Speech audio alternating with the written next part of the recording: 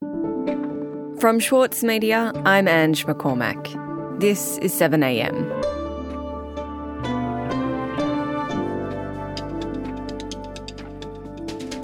A secretive journey aboard a luxurious train has transported North Korea's leader, Kim Jong-Un, into Russia for a meeting with Vladimir Putin.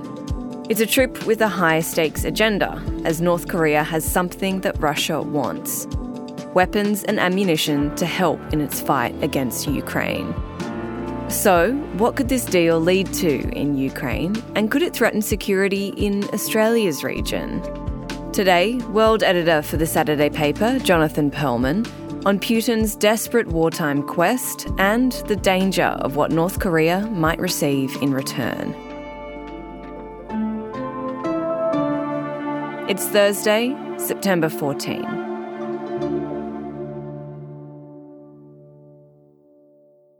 So, Jonathan, Kim Jong-un, the leader of North Korea, has travelled to Russia by train to meet with Vladimir Putin, and it's the first time he's left his country in 4 years. Why has he decided to leave North Korea, and why is it such a big deal for him to do that?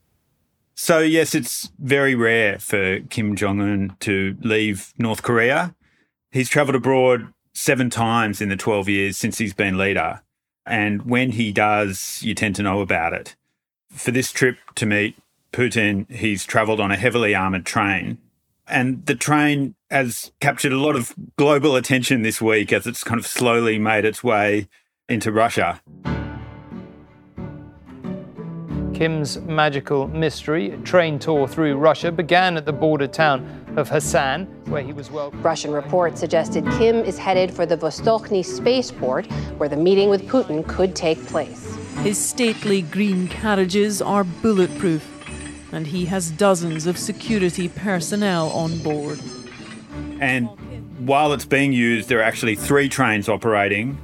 One tests the rails and checks ahead of previous trains for bombs. The second one has the leader and his entourage, and then there's a train for everyone else. So he's obviously deeply concerned about security, but he also, according to reports, and obviously everything about Kim Jong-un is kind of subject to speculation, and he lives an incredibly kind of secretive life in a hermetic state. But reports, at least, are that the train is very lavish. Passengers can be serenaded by beautiful female conductors while seated in their unique pink leather sofas.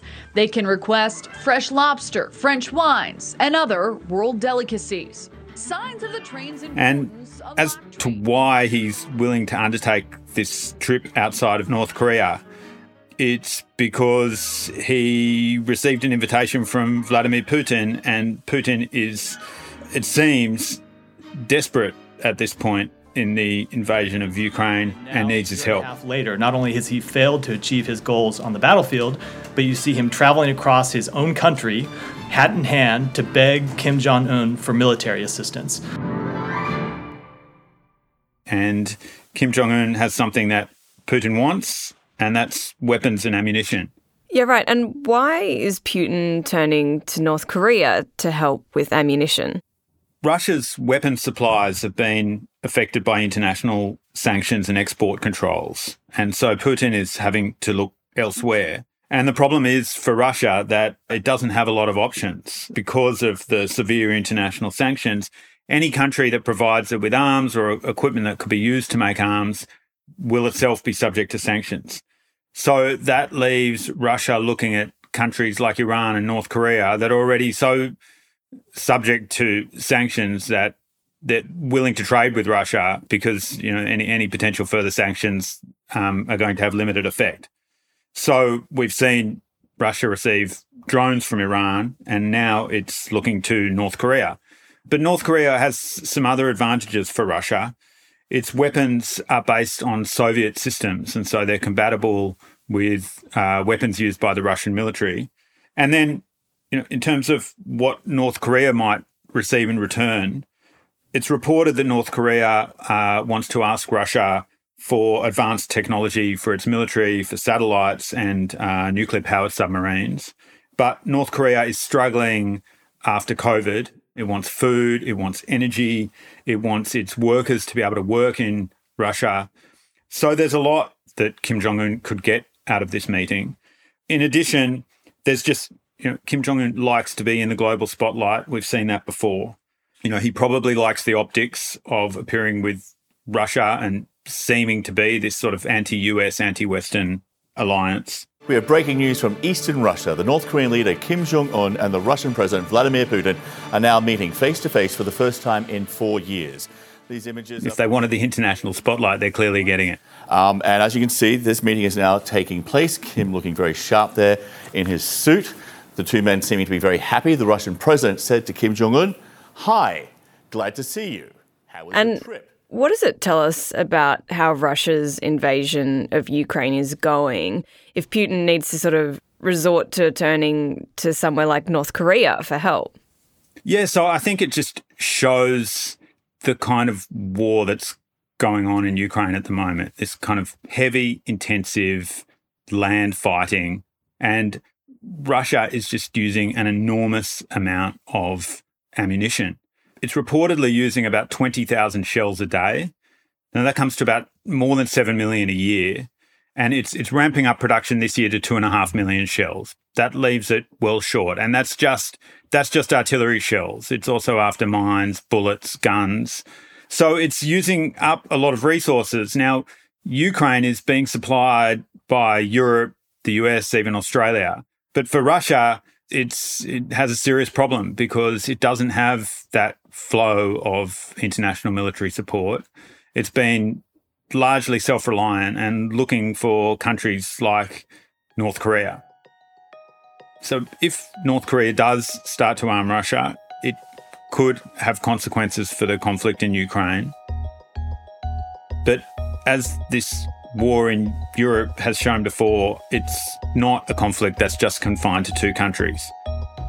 And what's happening in Ukraine is having global ramifications, and this deal could again mark the start of something bigger.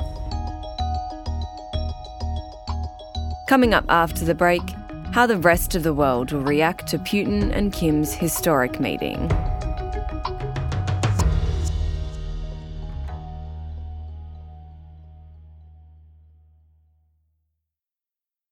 For Sloane Crosley, writing about the loss of a friend may not have provided catharsis, but it did allow for the possibility of a better ending.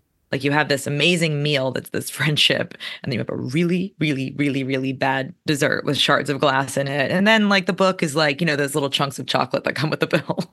I'm Michael Williams. Join me for this week's episode of Read This as I talk to Sloane Crosley about her latest, Grief is for People. Listen wherever you get your podcasts.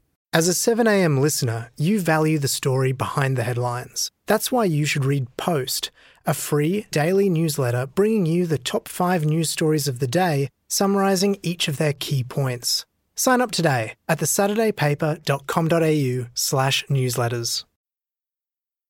Jonathan, the rest of the world is watching this meeting between Russia and North Korea's leaders very closely. If an agreement is made, how would the rest of the world react, do you think? Yeah, so the US is clearly watching this meeting closely. So I can't speculate on North Korea's motives. The White House's National Security Advisor, Jake Sullivan, has said that North Korea would pay a price if it provided Russia with weapons. Providing weapons to Russia for use on the battlefield to attack grain silos and the heating infrastructure of major cities as we head into winter, to try to conquer territory that belongs to another sovereign nation. This is not going to reflect well on North Korea, and they will pay a price for this in the international community. We have also... There's been talk of further sanctions on North Korea, but again, that sort of action is probably going to only have limited consequence given the kinds of sanctions that North Korea is already under. We saw that this meeting was actually announced by the US. North Korea and Russia initially denied it and wouldn't confirm it. And I think the US had in mind wanting to signal to countries like China that it has deep concerns about further efforts to thwart the sanctions against Russia, to show support for Russia, and it's probably also concerned about the prospect of a sort of China-North Korea Russia front developing, especially since the US, Japan and South Korea has just kind of cemented its own ties. So I think the US is deeply concerned about this meeting, and its potential ramifications, particularly for Asia and the Korean Peninsula. And you mentioned before that North Korea obviously wants something out of this deal with Russia, potentially even something that could benefit their military program. How significant could it be for regional security if Kim is able to get that out of Putin? The Korean Peninsula is one of the world's flashpoints. The dispute there is old and involves a nuclear armed country in North Korea. And South Korea and Japan, which are in North Korea's firing line, have expressed concern about this meeting this week. South Korea contacted Russia to discuss it. So, South Korea in particular would be very concerned about anything that leads to North Korea getting some sort of military support from Russia, something that could support its missiles program or its nuclear submarines. That would be very worrying for South Korea. It's not clear that Russia would be willing to provide that sort of support to North Korea, though. Russia will probably have reservations about transferring technology to North Korea that could improve North Korea's military edge and sort of have potential repercussions even for Russia in the future.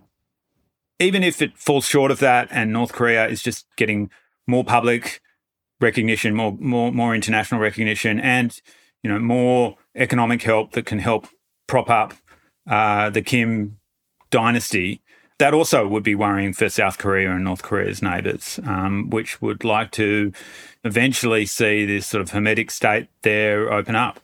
And meanwhile, Jonathan, how is Ukraine responding to this potential deal? Would they feel threatened by this move, or could this lead them to call on their allies for more armed support? Yeah, so we saw when Iran provided drones to Russia, Ukraine imposed sanctions on Iran, but those sanctions are going to really have limited effect. But what Ukraine did was start to call for more support from its backers. I don't think North Korean arms that go to Russia could tilt the balance of the war or suddenly improve Russia's military edge.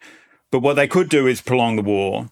And what we've seen so far is that the longer this war goes on, it might have been expected that support for Ukraine internationally might dwindle, but I think so far we're seeing the opposite effect, that the longer this war goes on, the greater the commitment of the international community has been for Ukraine, particularly militarily. And Jonathan, if we went back to the beginning of this war in Ukraine, I guess it would have been hard to imagine the war could have led to North Korea being, warmly received at international conferences or being involved in a move that will gain them more power. What does this story tell us about the way this war is shaping world events, not just in Ukraine, but all over the world, including in our own region? Yeah, so the deal clearly has a lot more to it than just a potential arms for fuel and energy deal between Russia and North Korea. In the immediate term, we could see a strengthening of the relationship between Russia and North Korea. But I think what we've seen from the war in Ukraine so far is that it's just having enormous unintended consequences really around the world. We've seen NATO strengthened in a way that we could never have expected. It's even starting to look towards Asia now. We've seen countries like Germany transform its military and sort of, redefine its pacifist post-war self-image. We've seen migrants spread across Europe out of Ukraine, grain prices rise that affects food security in Africa, inflationary pressures that are being felt everywhere, obviously including in Australia.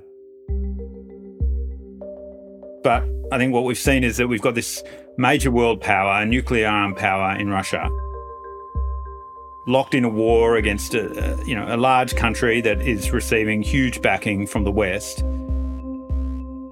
And that is having repercussions everywhere. again, I think this North Korea's involvement in the war is the latest twist, really. But as this war keeps going, we just see more and more of these global consequences and twists that we couldn't have expected before this war began. Jonathan, thanks so much for speaking with me. Thanks, Ange.